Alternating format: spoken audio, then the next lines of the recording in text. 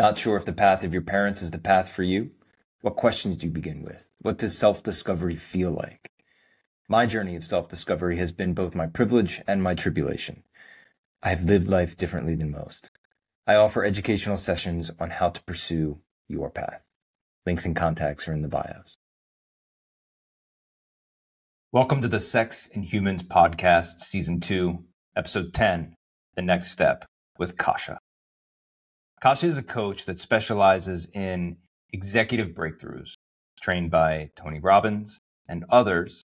Kasia, a global citizen, has a unique perspective that has lived in multiple countries, having studied at Stanford and Harvard, with over 15 years of working for some of the biggest corporate brands, to working for Google for over 7 years, exiting Google, and following her ikigai into the world of coaching others on the process of the breakthrough. At different times in our lives, we greatly benefit from having guides or mentors in our life, those that have walked the path before us and can advise on the consequences of the choices in front of us. It is only us in the end that can decide what is best for ourselves, but the adventure of navigating the world outside of culture is beginning to take shape globally. Coaches or guides are the new cultural ancestors, regardless of age, that have walked the walk we want to emulate. Kasia, thank you so much for being on here. I truly appreciate your time, and I am looking forward to this conversation.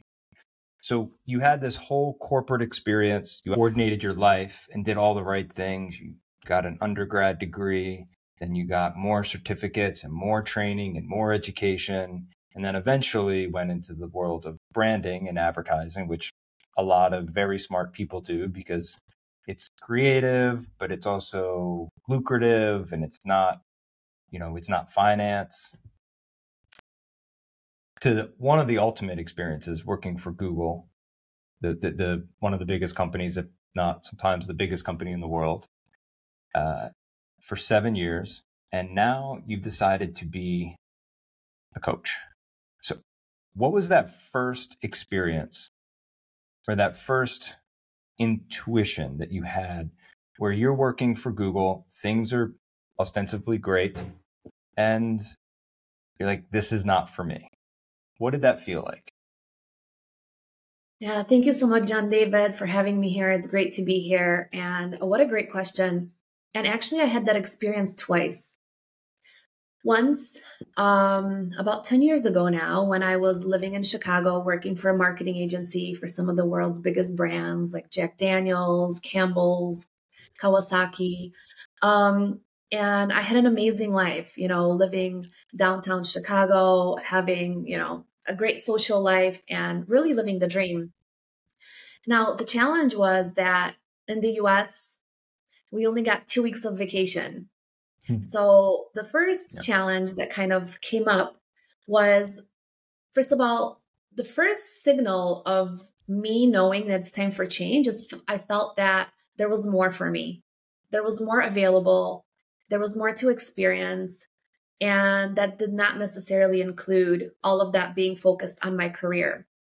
So I got to the point where I felt like I wasn't growing anymore within the company. There wasn't many more growth opportunities within the organization. And I also felt like I was working my life away. So I made a plan. I gave myself 3 months and I left. I resigned, and it was an amazing company. I'm so grateful for all the opportunities. And I left on my terms. So what that looked like is kind of starting to wake up. The kind of inkling is like, ugh, I got to go to work again. It's like, what is that? I love my job. This is amazing. I have my dream job working, in the Sears Tower on the 45th floor. What is this? What's wrong with me? It kind of starts showing up like this, like a little bit of a whisper. And it's like, ugh, I got to go to work again. It's like, oh no, what's going on? And it's a bit of a journey because you start feeling guilty. You're like, what is this? So many people would love to be in my shoes, but you got to trust that. So that happened the first time. And I gave myself 3 months, made a plan, packed up a suitcase, and literally took my bucket list because I felt like I was working my life away, seeing all my friends, many of them in Europe because I've lived in multiple countries. I've always seen them like traveling. And in the US, travel was like something you go and do on your honeymoon. Like you go to Paris on your honeymoon, you go to Bali, like, after you finish college. You can't just get up and go because it's so expensive and you don't have the time. I mean, 10 working days, 2 weeks a year. For Hmm. many, it's just like a Miami and a Vegas, and for me, I just wanted more. I wanted to travel. I've always been very passionate about it. And that's what I did. I took my bucket list and I love salsa dancing. So I went to Cuba, I went to Mexico, I was training capoeira at the time. So I went to Brazil to train. And then I was going to move to London because that was the smart, adult responsible thing to do. Go to London if I'm going to move to Europe, a country where I speak the language, where I kind of know some people, but that's not how I do life. So, Hmm. when you're young, you can kind of make these crazy decisions. You can actually make them at any stage of your life. But I'm like, you know what? I really want to learn French. I'm going to move to Paris.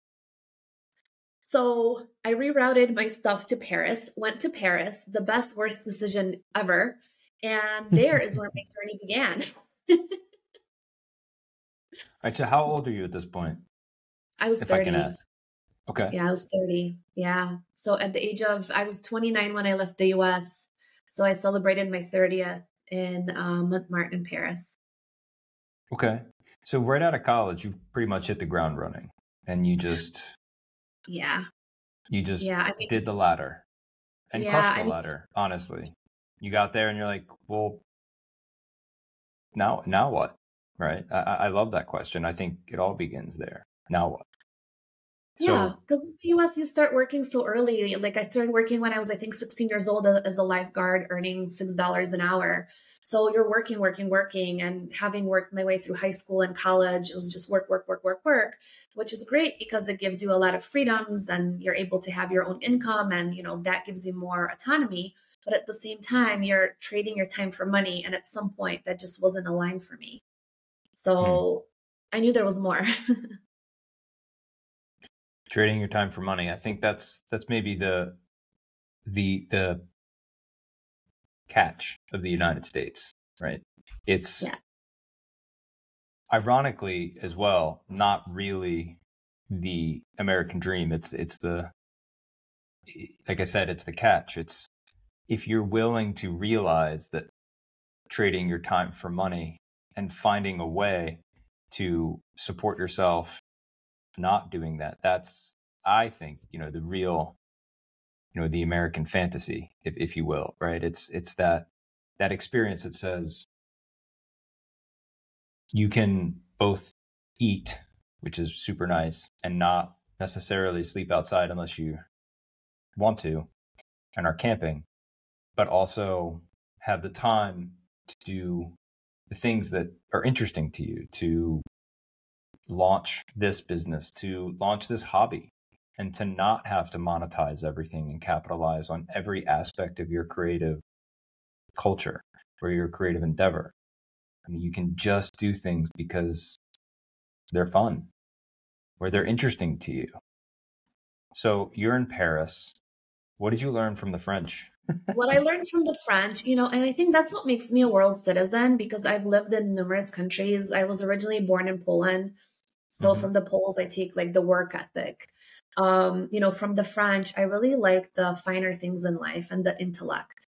They're very smart. They're a very smart culture. They're very, they're bookwormy, as I can say.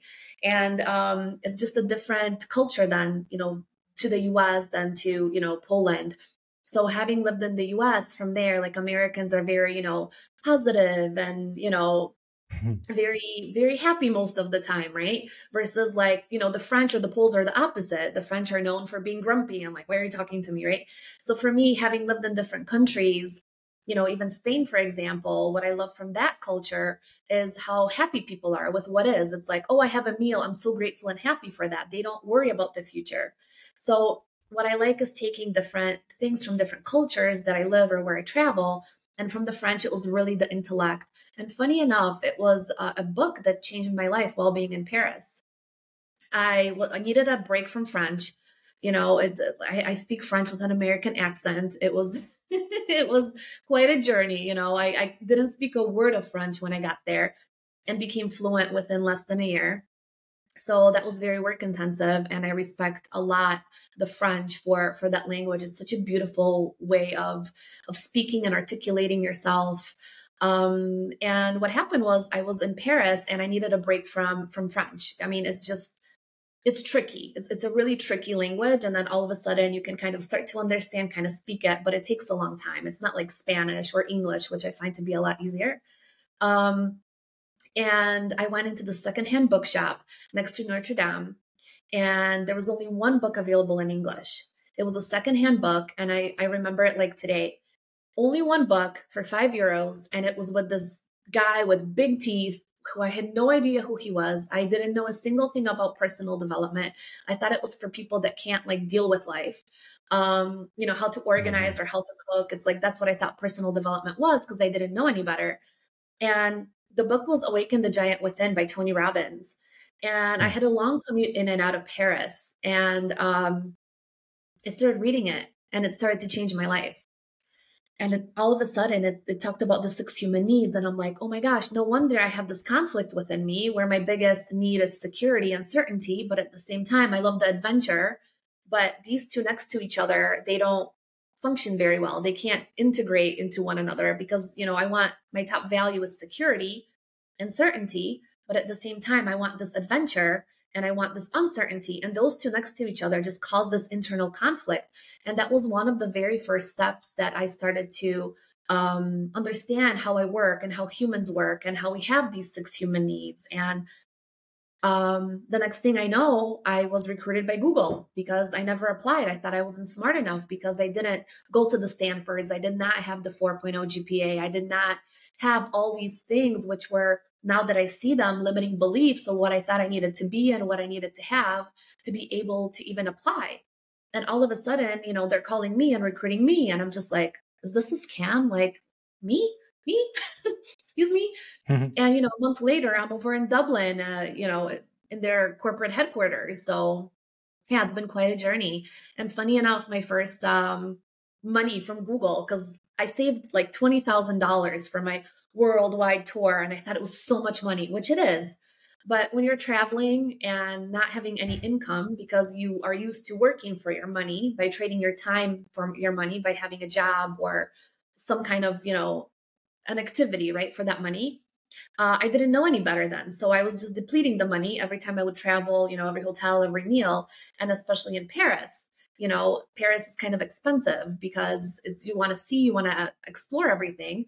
And I was running out of money and I'm like, oh my gosh, I need a job. And all of a sudden, like I find this book, I get recruited, and I literally moved to Dublin with I think it was like $300 left in my bank account.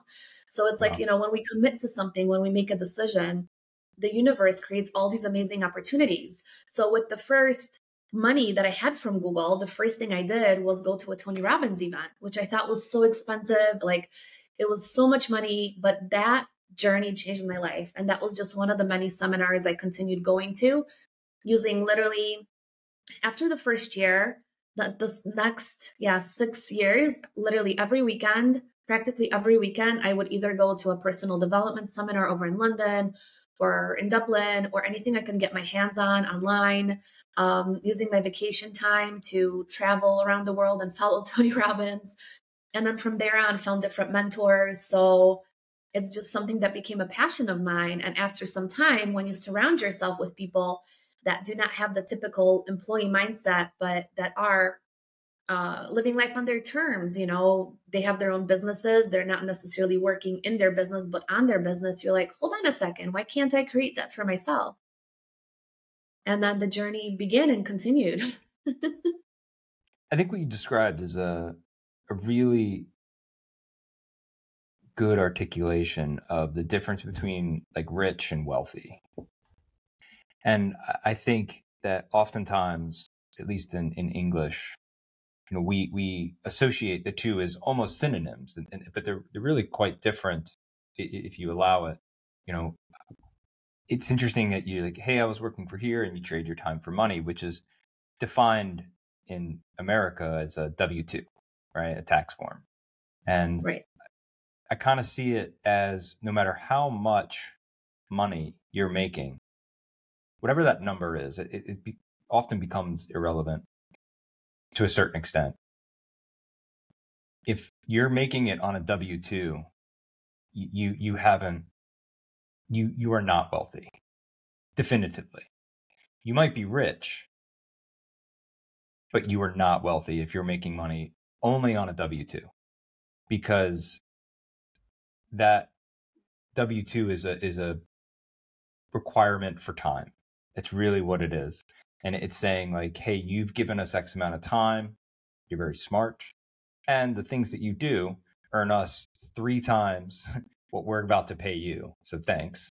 So here you go. You made us $1 million. Here's a $300,000 salary. Thank you so much. And I think a lot of people don't recognize that. And I think some people are very comfortable with that. And that is honestly okay. It's okay. But if they're listening or they've had these moments in their lives where they argue for more, or they feel like this is not satisfactory to them, they aren't content, there's this whole new world. And both you and I are both part of it in this global culture. And this exists outside of, going to college and getting a degree and getting a job, getting married, have kids, raise kids, don't get divorced, suffer, push yourself through it. At the end, it's going to be worth it. Your kids are going to grow up and repeat this process, and in return, validate that you did it correctly. And that's a perfectly legitimate existence. But for a lot of people today, it's not what they want. And if you can figure that out before you put new people like children into the world that now have needs, wants, and desires that I would argue should exceed your own, you can really take some steps into figuring out who you are. But I don't know about you, but for me, when I started to break into the global culture world, and for me, it was probably around 2005, like there are no guides, there are no teachers, right? Like coaching wasn't a thing back then, really. I guess unless you were Tony Robbins, but it was an experience for me that felt very lost, but I knew I wanted to go forward. So when you decided to move through, you found Tony Robbins to help kind of guide you through that process and to teach you that global culture.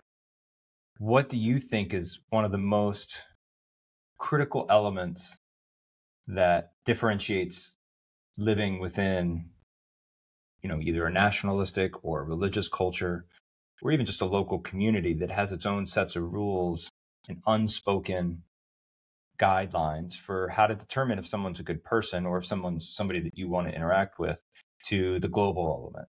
What do you think is the biggest difference? The biggest lesson that you first had to learn that was like, oh, what I knew is no longer going to apply to where I want to go? Yeah, what a great question. I would say the number one element is identity. Because our identity is given to us in a lot of ways. Some argue that when we're born with an energetic blueprint. If you think about it, we were inside of our mother, the mother was inside our grandma. There's a lot of linear heritage there and a lot of programming, because we're humans. There is some programming element to it that is within our DNA, whether it's, you're going to be a boy, you're going to be a girl, but that goes so much deeper than that. Now, when we're little, we're like little sponges.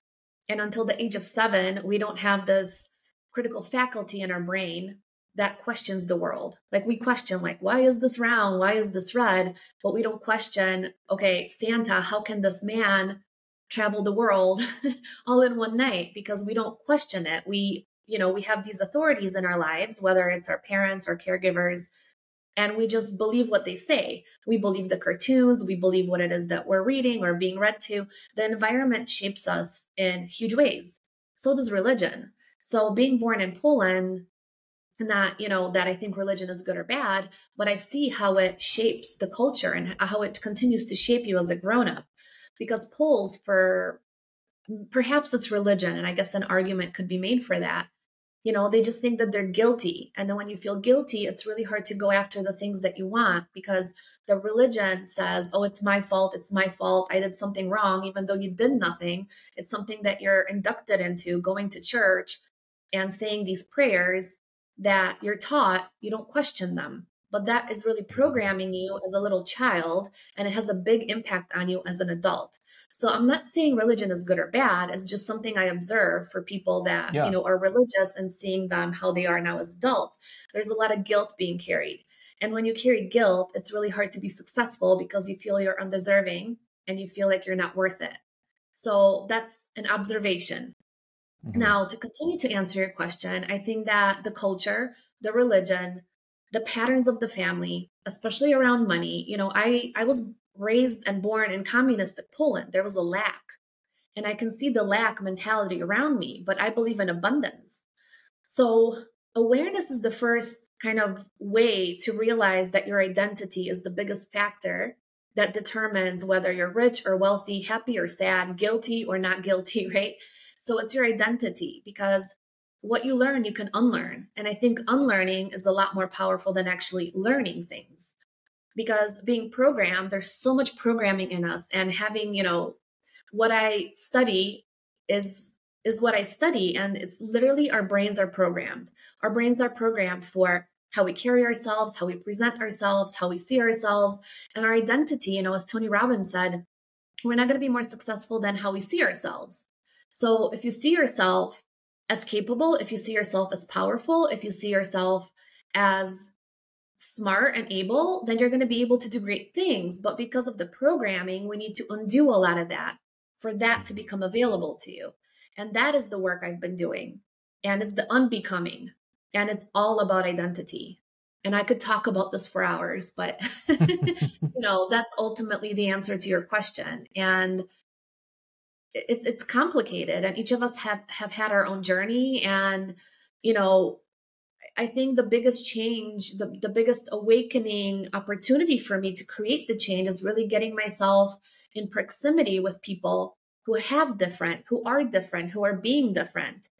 And with taking a look at your identity, who you are and who you are not, you can then start to tweak. It's like, well, I like this about myself and I'd like to change this about myself.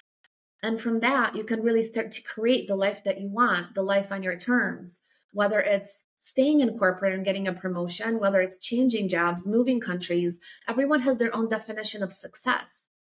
And I don't think working for corporate is bad. It's just that at some point I outgrew it. I just wasn't content and fulfilled anymore working on these amazing, amazing projects with amazing people. It just wasn't hitting that spot anymore. And I wanted more. And I wanted to live where I wanted to live. And I wanted to go into this full time, studying this and really embodying it and creating my methods. My company is called Breakthrough Methods. And something that I find in the personal development industry is that, you go to these workshops, and I've been to plenty of them. And it's like, okay, here's where you are. Here's where you want to be, right? So it's like, okay, I don't have a lot of savings. I want to be a millionaire. That's a big leap. But it's about looking at the next level. Like, what is the next level and how do you get there? That's what I'm interested in. And I find that a lot of mentors out there and coaches, they set such a big vision, which is important to have, but there's no strategy to get there. And I think identity is the number one factor in moving that needle, because when you are different, you're going to start doing different, and you're going to start thinking different. You're going to start feeling different. And as a result, you're going to have different. I agree. I think there's an failure in some of the way that we, in my opinion, describe these experiences, because they have inherent subjectivity to them, and that the word growth has a subjective positive experience, right? Or I wanted more has a subjective, like I wanted a better life. And I've been playing with how am I posed to describe these things that don't imply that if you're not doing them, you are less than. Because I do think that there are those that really fit in well in this growth culture, this global culture that's starting to form, is really a place for probably the minority of human beings that are interested in escaping culture, because it doesn't serve them. But then there becomes this conflict or contrast between how one person wants to live their life in culture, and they're like, hey, I like my religion, hey, I like this kind of relationship dynamic with a partner, and I want to have this experience. And you can boil it all the way down to the first experiences of people that wanted to live or didn't fit in, right, into traditional culture for whatever reason, whether that be from sexuality to gender identity 100 years ago, to any kind of human being that this culture was like, you don't really have a place, so we want to show you how to fit into our world. And for the first time, I think, in history, either financially created the experience or social media assisted with this, despite the fact that I'm really kind of negative on social media as its overall impact. But a positive impact would be it's allowed us to connect so easily to other cultures and to other experiences, to see how other people are doing things. And that exposure, when you can isolate it out and you think about in 1970, when you left your house, that was it. You were gone. You were in the wind, so as they would say. And anybody that knew you very, very well had no idea where you were. They had no contact with you, no touch for you. And until you walked back through the door and were in their presence, you really didn't have, you're like, where's your husband? I have no idea. Honestly, I think he's at work. That is what the culture tells us he's going, but he could do whatever he wanted. And there was a lot of people that had different relationships, different experiences, and they were setting all these things up. And now all that's in the public eye. That's exposed now, because you can't do that, right? Someone leaves, it's like, where are you? You're on text. You're tethered. We are tethered to human beings, thousands of them constantly, especially if you're on social media.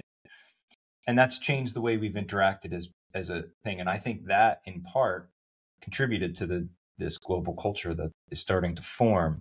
And we're trying to figure out how to get from, to your point, corporate world. This is what I want to do. This is what I was told to do. When I was growing up, I was told, what do you want to do for a living? And the only good answers were answers that had high income, right? If I would have said, I want to be a plumber because I'm fascinated with the way water moves and fluid dynamics, they'd be like, no, you don't want to be a plumber. You want to be a physicist. You don't want to do that. You want to be a scientist working for this big company with rockets, right? And it's like, oh, okay. But maybe I just wanted to be a plumber. And there's nothing wrong with that experience. It just changes the way that we're motivated. And for some of us, we're motivated by something very different. And that is, I hesitate to say more, but because of this, but I lean more towards just different, right? We want a different kind of life. Some people don't want to travel. Most Americans don't have a passport.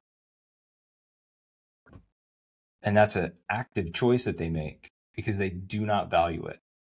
I've had a passport since I was like 13 or something, and I've gone through 3 of them. I'm sure you can relate, where it's just like stamp after stamp. And that's the experience that I wanted. But I've had to give up certain things. Like, I'm really not friends with anybody that I grew up with very few exception. And even they're not close, where some people would really, really value their fact that, like, hey, this is my friend Bob. I've known Bob since the 3rd grade. And they wouldn't know how to survive without that. And they would feel if they lost that, it would be at a great disadvantage to them.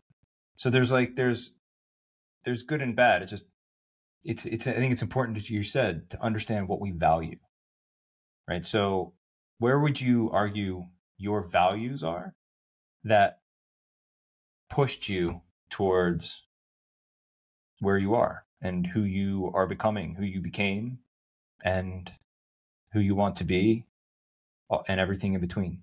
What do you value? That's such a great question. And before I answer, I just want to kind of echo what you said.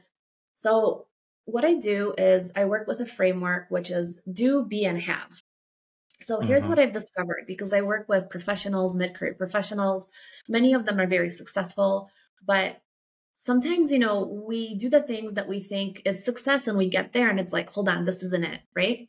Because of the way that we've been brought up, because of the things we thought we're supposed to do, being a good girl, a good boy, right?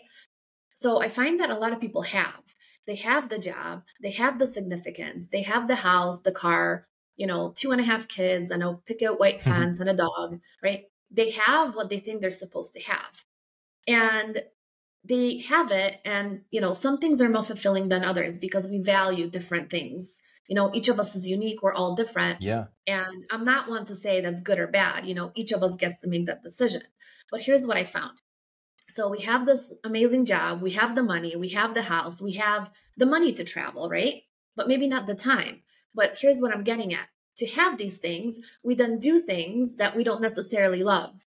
That stressful job, waking up at 5 a.m., commuting for 3 hours and sitting in front of your laptop for 12. If people love that, great, but a lot of them don't, but they want to have the stuff. So a lot of people, they have the things, they do the things they don't want to do most of the time to have the stuff they kind of mostly enjoy, like on a good day, or when, they have some gratitude for it, which often we take for granted, all this amazing things. And then from this doing, then there's the being. We're being stressed. We're being miserable. We're being angry. We're being like, not our true selves. So for me, that's why identity is so important, because I work from the inside out. It's like, who do you want to be? What are your values? So to answer your question, my values are curiosity. My values are freedom. My values are congruency. My values are living in alignment. And from that, I do things that support my being. So I don't do things that I don't want to do. And the things that I need to do that I don't want to do, like, taxes, I outsource, right? Because I want to be happy. I want to be free. So it's about knowing who you are. Again, that identity piece, then doing things that support my identity. And then the having, the travel, the living in Lisbon, the financial freedom, that's a result of my being, but which supports my doing. And then I have. Does that make sense? But a lot of people work inversely. And we're not taught this stuff in school. And this is what I do. I teach a lot of the things that they don't teach in school. My master's degree was personal development. I've invested more in myself than an MBA, which I was looking to have, because this is the things that changed my life. This information. And what I do is I learn from different modalities, different mentors, different schools of thought, and I create these different programs and workshops that really change the way we think, can change who we are. And sometimes it's a small little distinction, which makes, such a difference, because, it's like you're driving a car and you steer just 1 millimeter off, and 10,000 miles from now, you're in a completely different direction on the other side of the planet, right? So it's the little changes that really add up. And I find in the personal development world, a lot of people don't succeed because, they try to make these big leaps, but they don't have the identity to support it.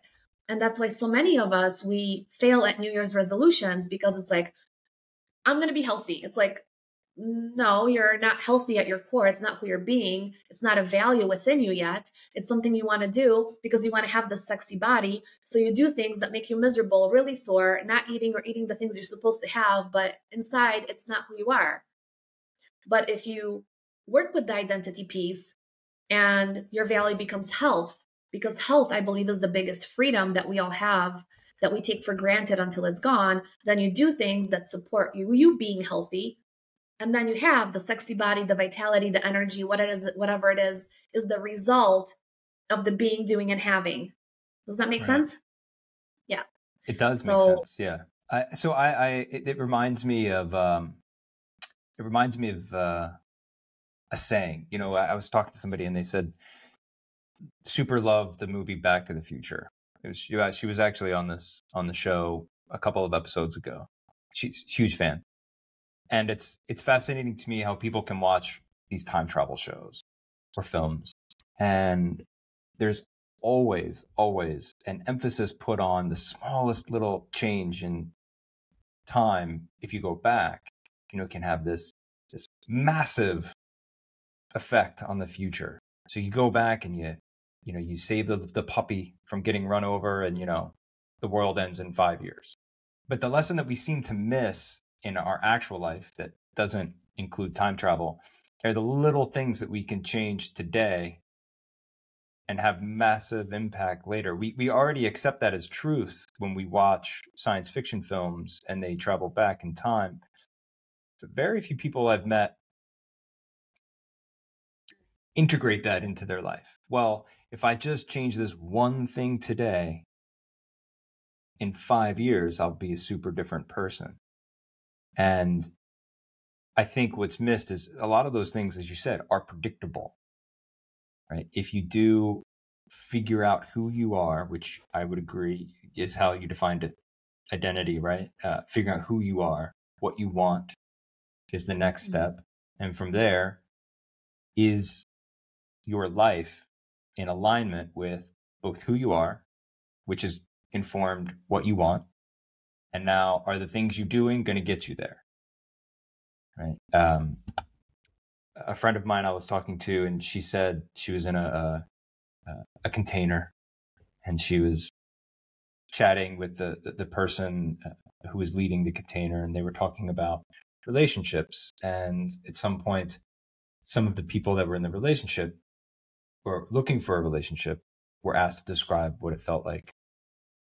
And they said things like, a good relationship feels like, it's safe and warm, like sitting by a fire and reading a book in a rocking chair. And you're like, well, that sounds like you should get a dog, because a dog delivers all of those things. Like you're not describing an actual relationship with another human being that is also going to want things, right? You're describing a really simple feeling, which is absolutely achievable. So if that's true, you should buy a place with a fireplace and get a puppy, and then happiness is forever.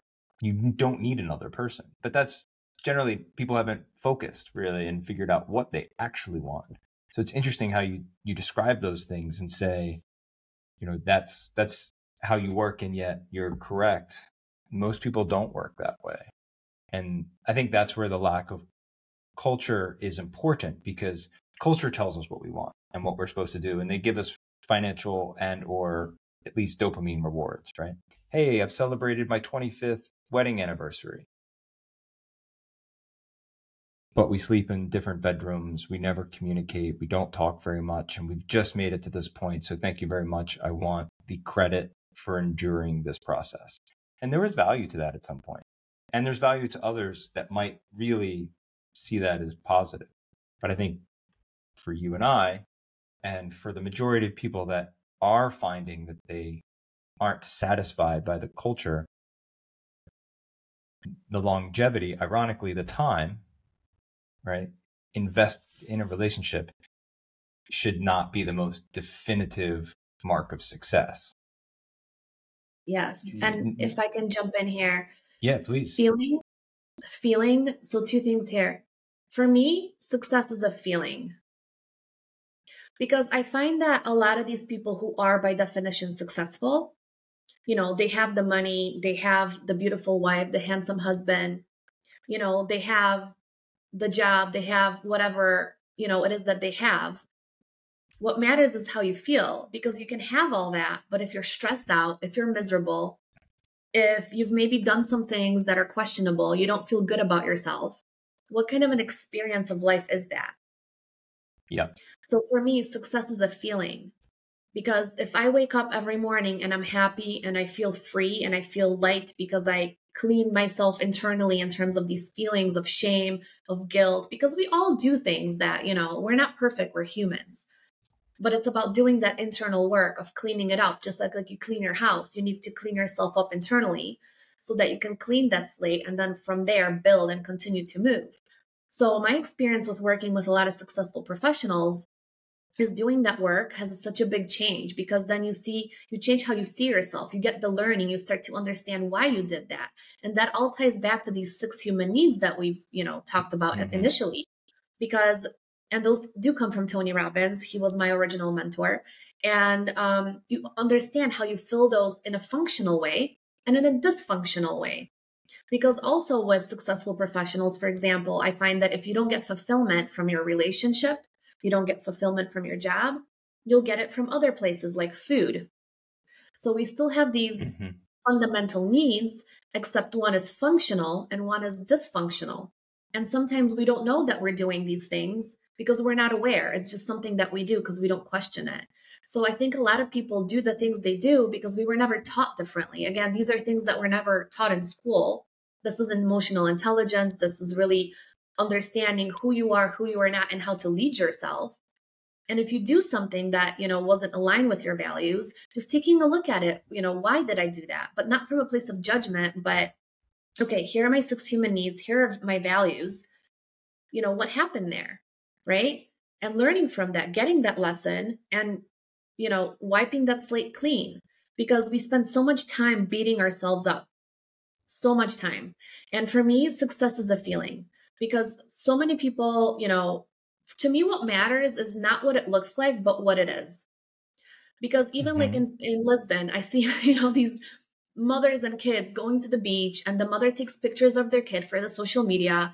But then it's like, okay, let's go home. And it's like, the kid is crying. It's like, it doesn't matter what it looks like. It matters what it is, versus being, on that beach with that child, allowing them to play, allowing them to get dirty and messy, and then maybe taking a picture for yourself to commemorate that memory, versus trying to do something that's very perfect. You are in your life, the less you're trying to fulfill the needs and the desires and expectations of other people, but focus on who you are and living in that place of alignment, like you mentioned, of being who you are, doing what supports your being, and as a result, that's a whole different experience of life. Because so many people perform, so many, and I've been there too. And then really step by step, working on yourself, really getting clear on who you are not, learning from everything, because we often forget that we learn from contrast as well. Well, that didn't feel really good. Well, what didn't feel good about that situation? It's like, oh, I crossed my boundary. I violated my value. I went against myself. I didn't tell the truth. And we have that feeling. Our energy, our feelings don't lie. And really bringing awareness to that and leading ourselves from a place that you're experiencing yourself as just this really powerful being, because we are. And when you step into your power, then the circumstances slowly start to fall away, because you realize how you can create your life. And some things take longer. I just did my success workshop that you were at, and we forget that some things that we start this year will not manifest until 2025, but we dismiss it. We forget. It's like, going to the gym. It's like, okay, last year I wanted to lose 10 pounds, but I lost only 8.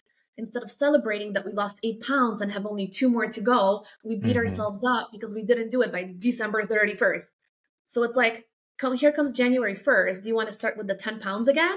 Or do you want to continue with the additional 2, and maybe some more? So it's just really changing how you experience yourself, how you think about things, how you experience your everyday life. Simple things.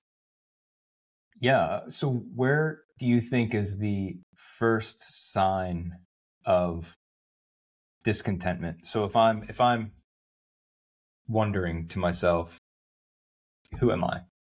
And do I belong in this culture that I was raised in, or do I belong somewhere else? Do I want to invent my own? Or maybe I just need to find a new container culture. that someone's already made. It already exists, but I need to go over there. I think that's where people start to look at their identity, their relationship dynamics, their styles. And maybe that's correct, but what's the first indicator that, what does it feel like, do you think?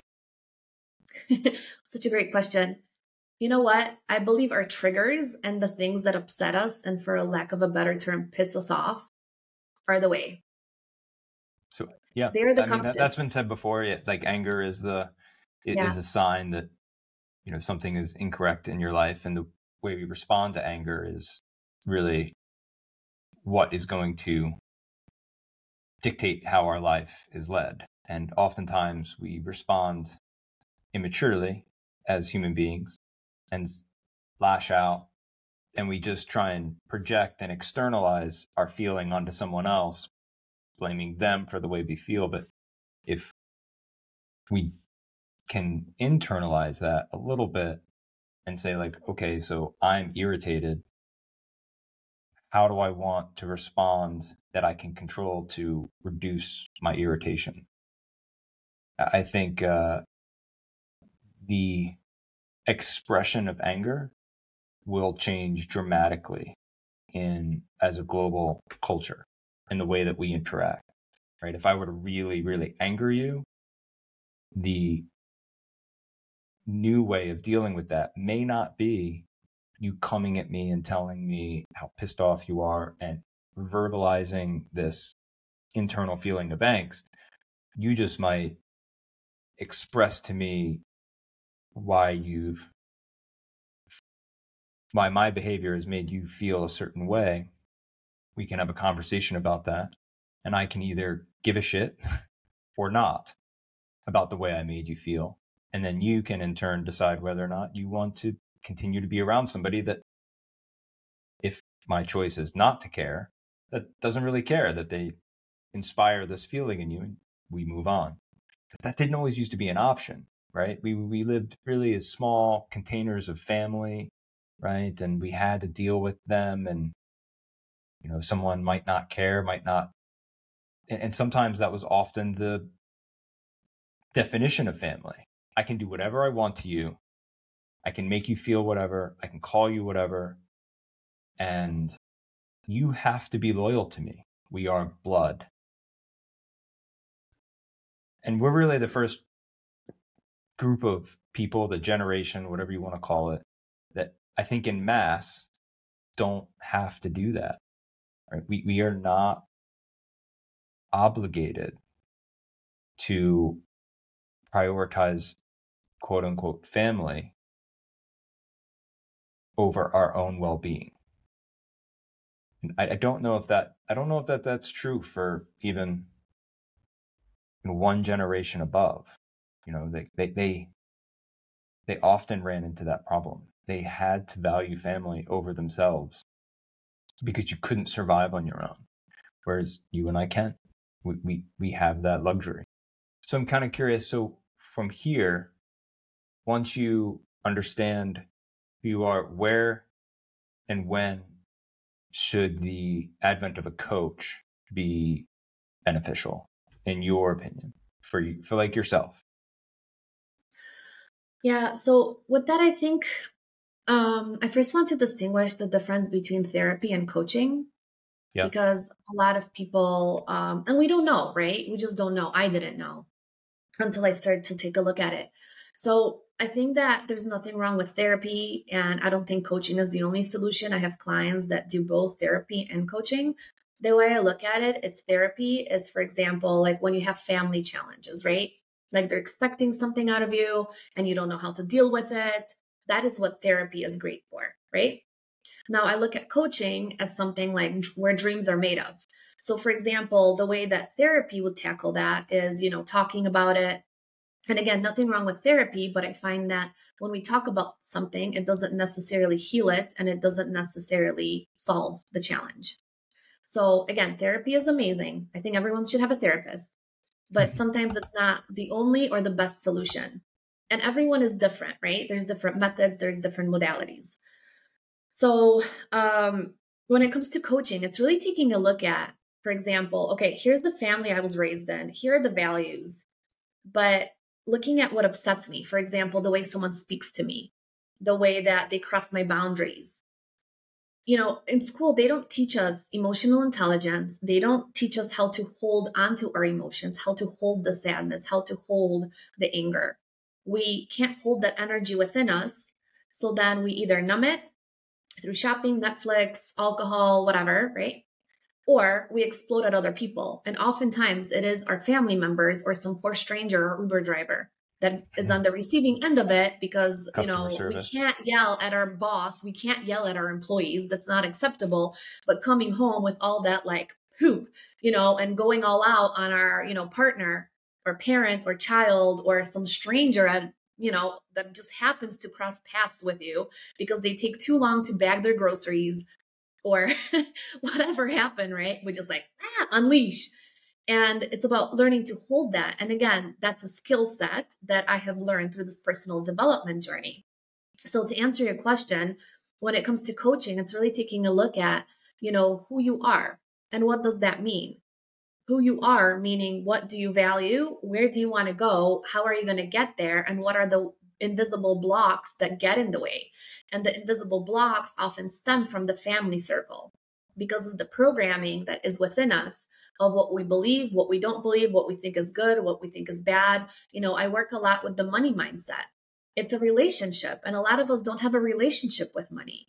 We think, money is something that we have to sacrifice for, something that we have to work really hard for.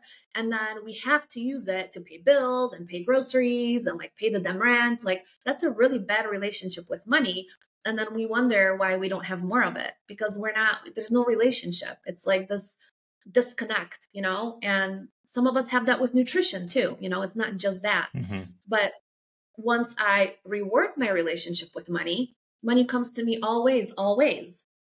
So every time I pay for the groceries, it's like, wow, I'm so grateful to my past self who earned this, or to a client that helped support this, so that I can have a healthy meal. Every time I pay, my rent, or, I pay for a ring light. It's like, I'm so happy that I can buy this. I'm so happy. Like I have the money. I don't have to worry about it. I don't have to check if I have enough money on the card. Like I'm so grateful. How amazing is this that I can buy myself a ring light? And I just get so grateful and excited. And I find that the more I connect to the money in that way, instead of like, I need to pay another bill, it's like, wow, I'm so happy. Look at this internet I get to purchase for myself. Look at this phone I get to purchase for myself, from the work that I've done, from the value that I've brought to others and supporting them in fulfilling their dreams and fulfilling their goals. And it's a different way of looking at it. It's a different way of experiencing it. And again, this is stuff they don't teach us, but nobody really thinks about this, but I do,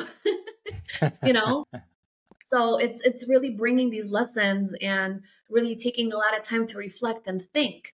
And that stems from the triggers. Because, I'm visiting in Poland now, and there's a lot of things that could be triggering, but now I see how much work I've done on myself. So the trigger is still there, but there's no response. It's like, just because I disagree with it doesn't mean I have to, take it head on. I can just let it go because that's irrelevant. It's their life. I'm not going to take responsible over their life of them doing that. It's their life. I'm not going to correct them. I'm not going to say anything unless it affects me directly. Mm-hmm. So it's about really learning to lead yourself, taking responsibility for your words, for your thoughts, for your own actions. And I know people say that it's such a cliche thing to say, but once you start to understand that and embody it, it's a whole different experience. Because you stop giving advice to people, you stop chasing them, you refocus the energy on you. It's like, well, why am I telling them what to do? Let me look at myself first. It's like, did I do that? Am I aligned? Am I congruent? Am I eating healthy? Am I working out? Am I managing my money? Mm-hmm. Right. Like, can you take your own advice? And I think a lot of people love giving it and would even admit, oh, I'm terrible at taking my own advice. Then how much can you really believe in what you have to say?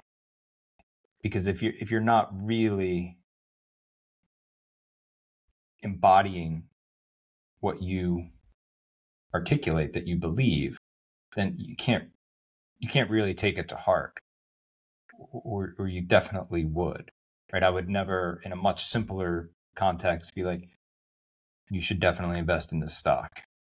It's going to quadruple in the next 3 months. And then you would ask, are you invested in it? No, I'm not.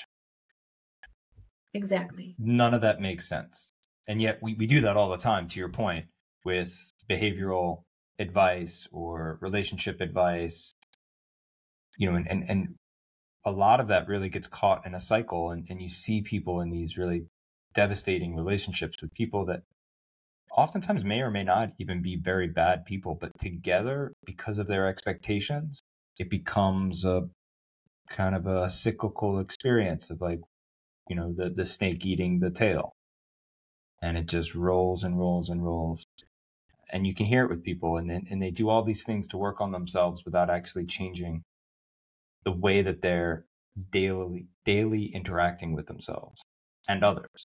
And then they wonder why nothing's changed, because they tried to change their perspective they tried to change their perception instead of their perspective. Yes, and they try to change the doing without changing the being. So you can do all you want, but until you are an investor, until you are being healthy, until you are being organized, like you can do, but then you'll stop doing because it's not who you are. There's no staying power in that. Those things are internal perspectives, not external perceptions, right? Someone could say, hey, I am very healthy for me. And I think this is where, like, the next step of, we all have different shapes, and the physical side is really easy for people to see. Mentally, people are as different and talented and untalented as they are physically. But for me, like, if someone was like, hey, do you want to be a professional NBA player? Sure, that looks like a fun life, maybe. That I could never do that. I'm not physically, I'm not there. I just don't have that talent. I don't have that coordination. I don't have the height. I just don't have these things. And I can dismiss that very easily. I think when it comes to emotional maturity, or there are people that are limited, I would argue. Intellectually, there are people that are limited. And that doesn't mean to say that they are dumb or bad, but some people are intellectually more capable than others. Some people are emotionally more capable than others. And I think it's more appropriate to explore where your limits are, and then you have to live within those limits as a human being. And hopefully your understanding of yourself allows you to live a very complete and content life within the limitations that you have. I will probably never be an astronaut. I will probably never be, the president of the United States, despite, that's what all the teachers like to tell kids in the US. Well, one of you could be the president of the United States. Objectively, that's true, but subjectively, that's very unlikely. And do you want those things? Are you capable of those things? And I think that's the first part to knowing yourself, is understanding both your strengths, but also we all have limitations and quote unquote weaknesses. And I don't think weaknesses are to be dismissed or to be identified in order to get rid of those weaknesses. Sometimes those weaknesses play a huge part. They have a negative connotation, but they play a huge part in the way that we find our purpose or our calling or our, ikigai, right? Which is the Japanese term of where everything comes together, right? What you're good at, what the world needs, what you can be paid at, and what you love. Put all those things together, right in the middle is your ikigai. And for some people, that might be making wood art, or might be painting. But you may not end up a multi-millionaire from being a painter. But maybe you can live in a small village and paint and have a healthy diet and have some people around you that give a shit about whether or not you're doing okay. It's surprising to me how easy it is to achieve contentment, and how our culture, specifically, American culture or Western culture, really, really resist that, because content and happy people threaten productivity, right? Like if you're not in that trap more, and what that means. I love the fact, the a definition of success. That definition of success is very myopic, in the sense that it's usually only refers to people that are making more money than they need. That's the definition of success. And we're starting to redefine that word Mm-hmm. in a big way. But it's important that we acknowledge, when I say, hey, they're successful, if you were to meet them and they were living in a tiny little apartment and eating ramen noodles, you'd be like, why would you say this person is successful? Because they're doing everything they want to be doing. They're painting every day, or they're doing this, or they're creating this thing every day, and they're super successful. And I think getting to a place to really accept that is important. Because most people, when they hear this journey that you're on, that I'm on, that we both help people on, they think that in the end, when they're successful, they are definitely going to be worth a lot of money. And I don't know that it always goes that direction. I think it can. And for some people it does, but it doesn't have to. It's not a requirement, and it's not a guarantee that in the end of your success journey, you're going to be in a 30-room house in Bel Air, right?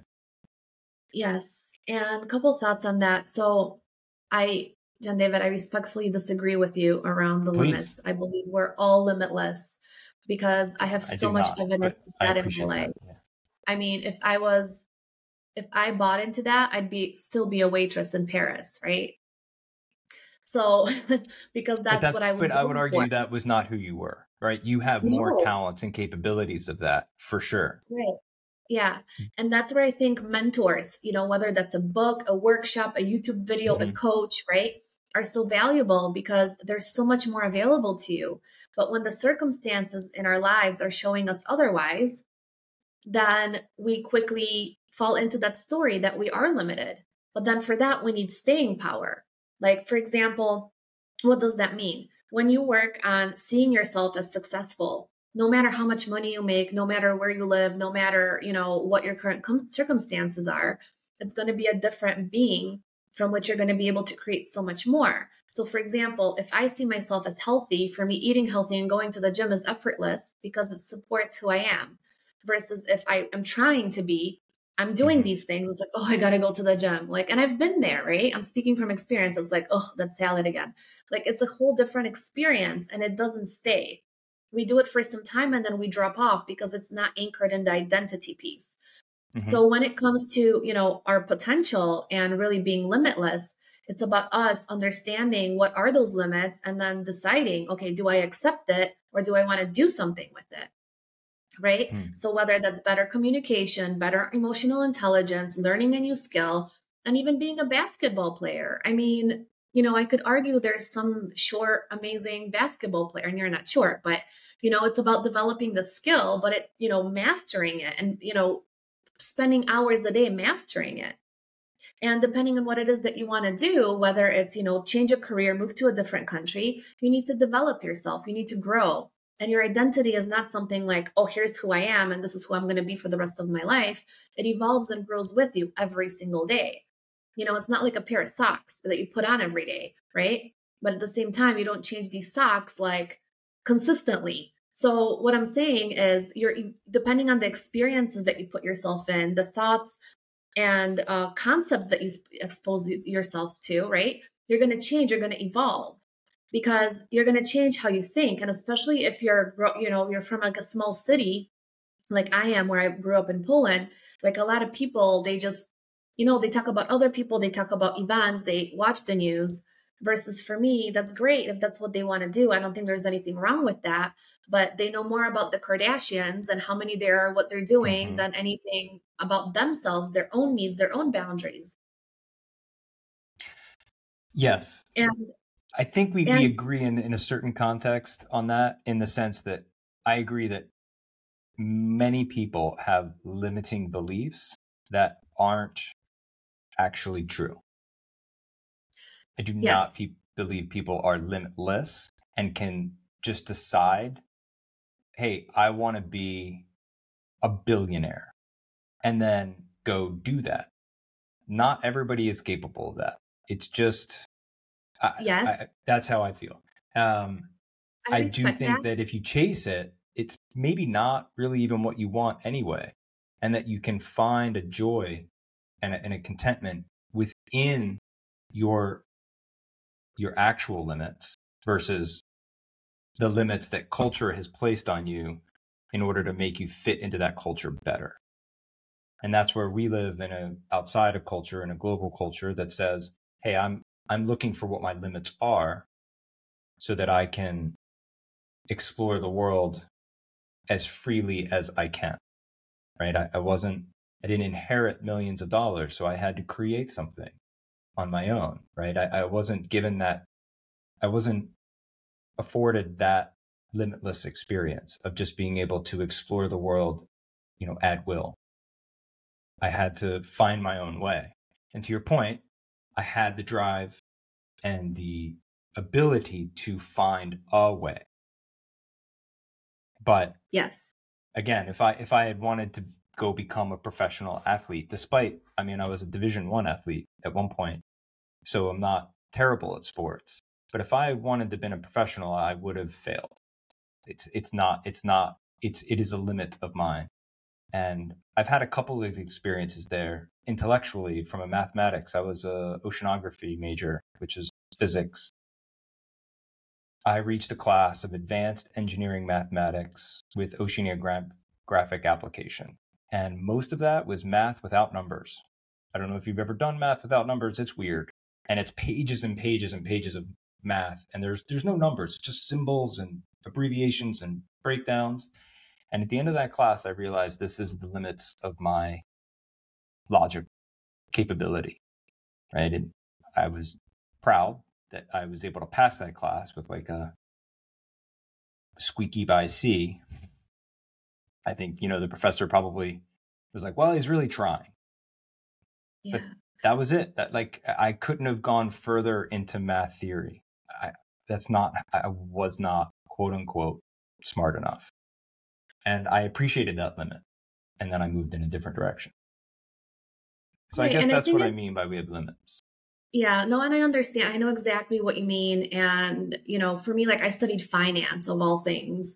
And I had some limits in that area as well. At the same time, when it comes to school, I think, when it comes to success, what I have found is that school is not a really good predeterminant of your success. Because a lot of the kids Mm-hmm. that I went to school with that were straight A students, by my definition, they're not very successful. To me, successful means being healthy, having a good quality of life, and just really, being able to, it's not about the big houses, it's not about the amount of money, but, the correlation overall, and not with everyone, but what I've observed is that a lot of the kids that, got the straight A's, they have these amazing jobs, they have the amazing houses, but then, they're not exactly successful in other means. So Mm-hmm. what that means is, for example, they're very overweight, they have diseases, they don't take very good care of themselves because they're chasing the having, they're chasing the monetary things, the tangibles. But their everyday experience of themselves and their life is not very good. So Mm-hmm. for me, it's like, what is the point of me having these millions if I can't enjoy it because I'm in pain, because I'm exhausted, because I'm just not feeling good about myself? I'm maybe depressed. I have anxiety, right? Yeah. So it's like you're pushing yourself because you're chasing. And for me, it's about having one foot planted firmly in gratitude. It's like, I am so grateful how far I've come. I'm so excited about what's to come. I'm so grateful to my past self for getting me where I am here. And then one foot going after what it is that I want, but I'm not chasing anything. I am not, there's no carrot in front of me because that Mm-hmm. carrot sometimes moves as I move, right? I grow, I change, my opinions change, the world is changing. And by contrast, like I was by no means a straight A student. and look at where I've gone and look at what I have. So for me, being limitless, like it makes no sense for me to have the time, location, financial independence that I have. Because if I bought into the limits that I had, that I'm not good at finance and that I'm not very smart, or that I should not apply to Google because I don't have a, master's from Stanford where I went to study later on during my Google journey, then I would have been in a completely different place than I am right now. Right. So having looked at it, it's like, yes, the limits were there, but then it's up to, when we can't see past those limits, it's our responsibility to find someone that does. And whether that is a therapist or a coach or a book or a friend or someone that has done it, it's our responsibility, I believe, to go and see how we can break through that limit. And some things, break through like this, another takes time. If it's been there for 40 years, it's going to take longer than, one session. But if it's something that came up because of a shock you had or an unpleasant experience, that's pretty quick to clean up, right? Because someone said like, oh, you're not articulate enough on camera. It's like, well, who are they to say that? Are they doing it? Are they in the game? Right? So it's just like really questioning the evidence around you and deciding what's true and what you're going to accept and what you're not going to accept. And now in the world today, you can change anything. You can change your height, your gender, your sex, your, everything. Everything is mutable. Yeah. So I do believe we are limitless, and it's up to us to unlock that limit. And at the same time, having evidence of both, having the evidence of limiting experiences and evidence of breaking through what I didn't even know was available to me, what was possible for me. I mean, I thought I'd be, at Google until I retired. It's like, I made it, I'm staying, not letting go of the seat, right? That head count. And it's like, one day I'm just like, you know what? I don't think I want to be here anymore. This has been an amazing journey and I feel complete. And what does it look like to leave on my terms? Not quitting, not leaving angry, but it's like knowing myself and knowing, okay, this is it. Yeah, the pandemic is here and I'm still going to leave. I'm not going to wait till January 1st. Put in like your 30-day and off you go. But it's really about being able to hold that and having a plan. And, Tony Robbins is amazing, but he says, burn your boats. I don't believe in burning your boats. You better be a strong swimmer and have a plan. And a lot of people go to these events, they get hyped up, and it's like they quit their job, they make that phone call, they end that relationship. And then 3 days later, it's like, whoops, right? So it's about really knowing yourself and how much uncertainty you can hold, how much self-trust you have, and developing these skills. Because, even me moving to Lisbon, it wasn't for a man, it wasn't for a job. I knew like one person there. I needed to have a lot of self-trust to know that it's going to be fine. And if it's not, I can always come back, right? But I make big moves. Like I want something, I go get it. Sometimes it happens like this, but there's a big preparation beforehand that people don't see. Like leaving the US after 20 years, like leaving Google, like moving to Lisbon, it's not like I just jump on an airplane, but oftentimes that's how the decision lands and then I execute it. But there's a lot of preparation. It's a lot of self-trust. It's a lot of confidence. It's a lot of knowing that I'll be fine no matter what. And that comes down to the relationship with yourself. And your trust in yourself, your confidence, and your awareness of what you actually need, and how willing you are to be viewed differently. And that I totally agree with. I think, honestly, our perspectives of limits and the perception of limits is probably pretty similar. I think we just articulate it in a slightly different way. I look at it from a point of view of, where am I limited? And, from the point of view of limitless, you are correct, to find where externally you have been caged in that is not actually true internally.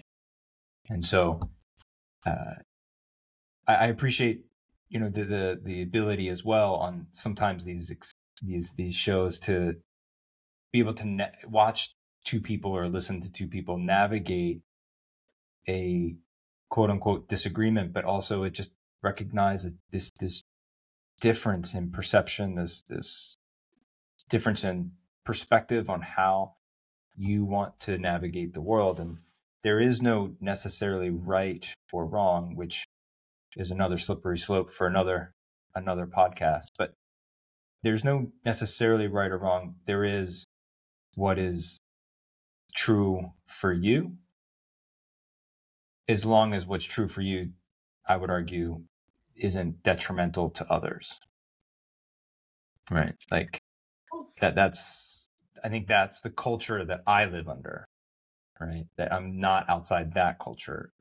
I would argue, like, whatever you're looking for, whatever you want to do is fine, as long as you don't have to make sure others can't do the same thing in order to do what you want to do.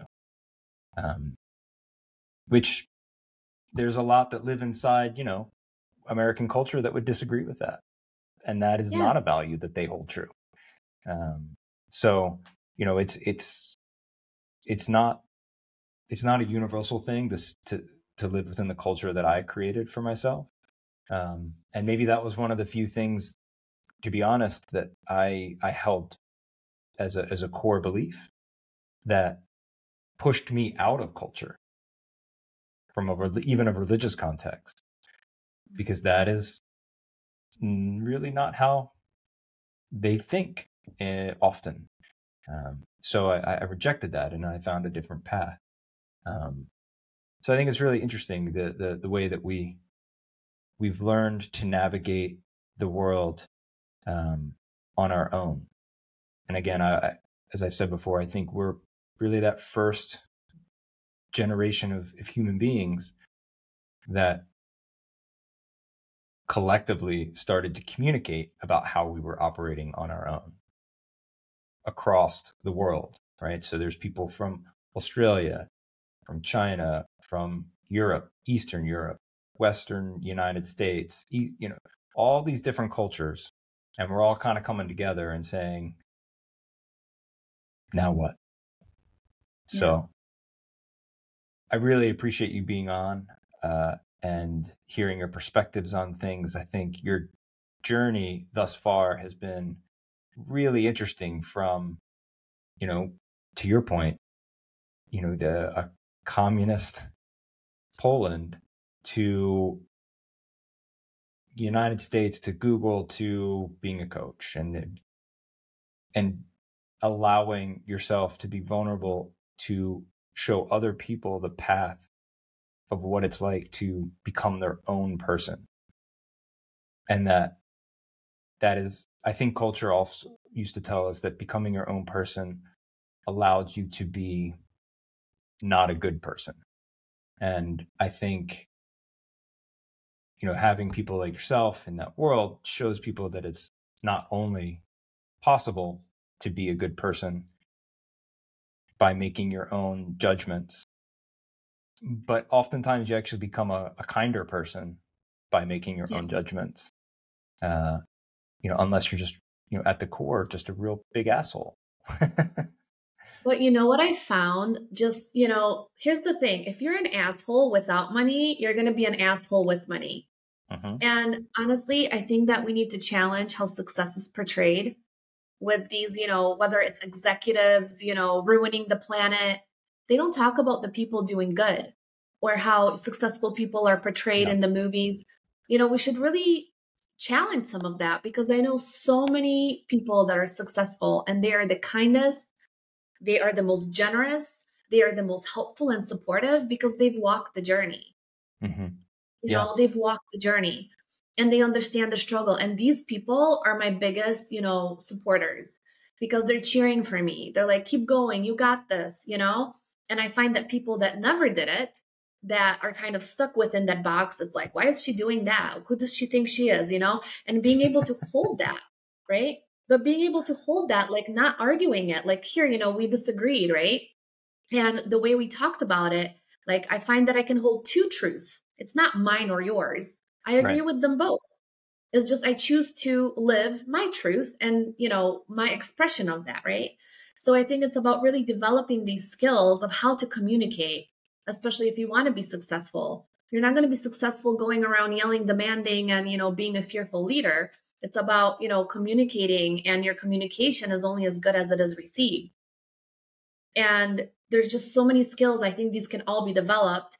And, in terms of what success is, for me, success is on a Wednesday going have a glass of wine on the beach, right? For me, success is sleeping in and not needing an alarm clock. For me, success is going to the grocery store and buying what I want, right? And to me, success is not needing to work. To me, there's so many different versions of it, but we just forget what success can be. So I'm all about redefining what success is, Yeah, because you can still be successful and have the house, absolutely. have the loving partner, but at the same time, it's not what it looks like. It's about what it is. Because if you have all that and it doesn't feel good, to me, not from a place of judgment, but that's not success. Right. I think it's okay to have judgment. I've wrestled with that too, but I think that's maybe a different conversation that we have, because we'll probably have lots more conversations, maybe on and off of camera. But these philosophical explorations are really, I think, important at this point, because people are asking these questions, and some of us have had time to think about it and to live it and to experience it, and passing along that information used to be the generational responsibility. You went to your elders and they were like, listen, your life is not going to be a whole lot different than mine. So this is what I've learned. But our lives have changed so much. I mean, I was born at a time when my parents wanted to call somebody, they made sparks in a phone by rotating it, and that sent it to a thing, right? Now everything is different. And so we cannot expect those cultural truths that our parents lived by to be valid in our new world. So conversely, the things that we're learning and discovering are also going to change going forward. But I think, you and I probably have the perspective that that's okay. And that is part of it, right? We're not freezing our ideas and our identity and saying like, this is it, this is all there is. Right. Go forward, unchanging. I think part of it is this fluid experience, which is honestly not necessarily an easier life, right? Like all the stuff we're talking about, like it doesn't actually make your life necessarily easier. And I think that's something that's missed too in the from a coaching world, from a growth world, growth mindset, all these different cliches that exist out there. It doesn't make it easier. It's still challenging. It's still hard. So funny that you brought that up. My biggest fear is boredom and monotony. Like that is my biggest fear. So for me, like when I left the US, I had, a secure job. I had my own apartment. Like I had an amazing life. But the thing is, like, I really wanted an interesting life. So in Europe, there's a lot of challenges, whether it's a language, whether it's, the bureaucracy, right? Like it's a lot more challenging as being an expat abroad. But at the same time, it's so much more interesting. There's so much more new experiences available to you. But it's a trade-off. It's like, are you able to trade off that certainty, that security, and leave something behind that you've spent such a long time building and putting your energy, time, and money into, to create a whole different experience of yourself that will be more fulfilling, that will be more, you'll feel more alive. That's for me, life is to feel alive, and that's what I prioritize. Right. So living in the US, I would invest my funds into clothes, into like cars, like physical things. And now it's like experiences, whether it's travel, whether it's, a restaurant, whether it's a concert, a show, a dinner with someone I want to have an interesting conversation with. Like that's what I value. So, you might find that when you change cultures, your values completely shift, which has been my experience. And they continue shifting because, when it comes to your identity, something I found is it's limited by the amount of resources you have. So the way you dress, what you have, how you live, your lifestyle, it's limited by the budgets. It's limited by the resources that you have, the time, the energy, and the money. Three of the biggest currencies. I agree. Time is the biggest currency right now. And I look to have as much of it as possible. Thank you again so much. This has been an awesome conversation. we probably could continue it for hours, but usually we try and limit it to about an hour and a half. So thank you again so much for being on, and I look forward to our next coffee chat, our next dinner chat, and whatnot. Thank you again, Kasia. Thank you for having me. It's been a pleasure being here and speaking with you as always. I love our chats. Not sure if the path of your parents is the path for you? What questions do you begin with? What does self-discovery feel like? My journey of self-discovery has been both my privilege and my tribulation. I have lived life differently than most. I offer educational sessions on how to pursue your path. Links and contacts are in the bios. Thank you for listening to the Sex and Humans podcast.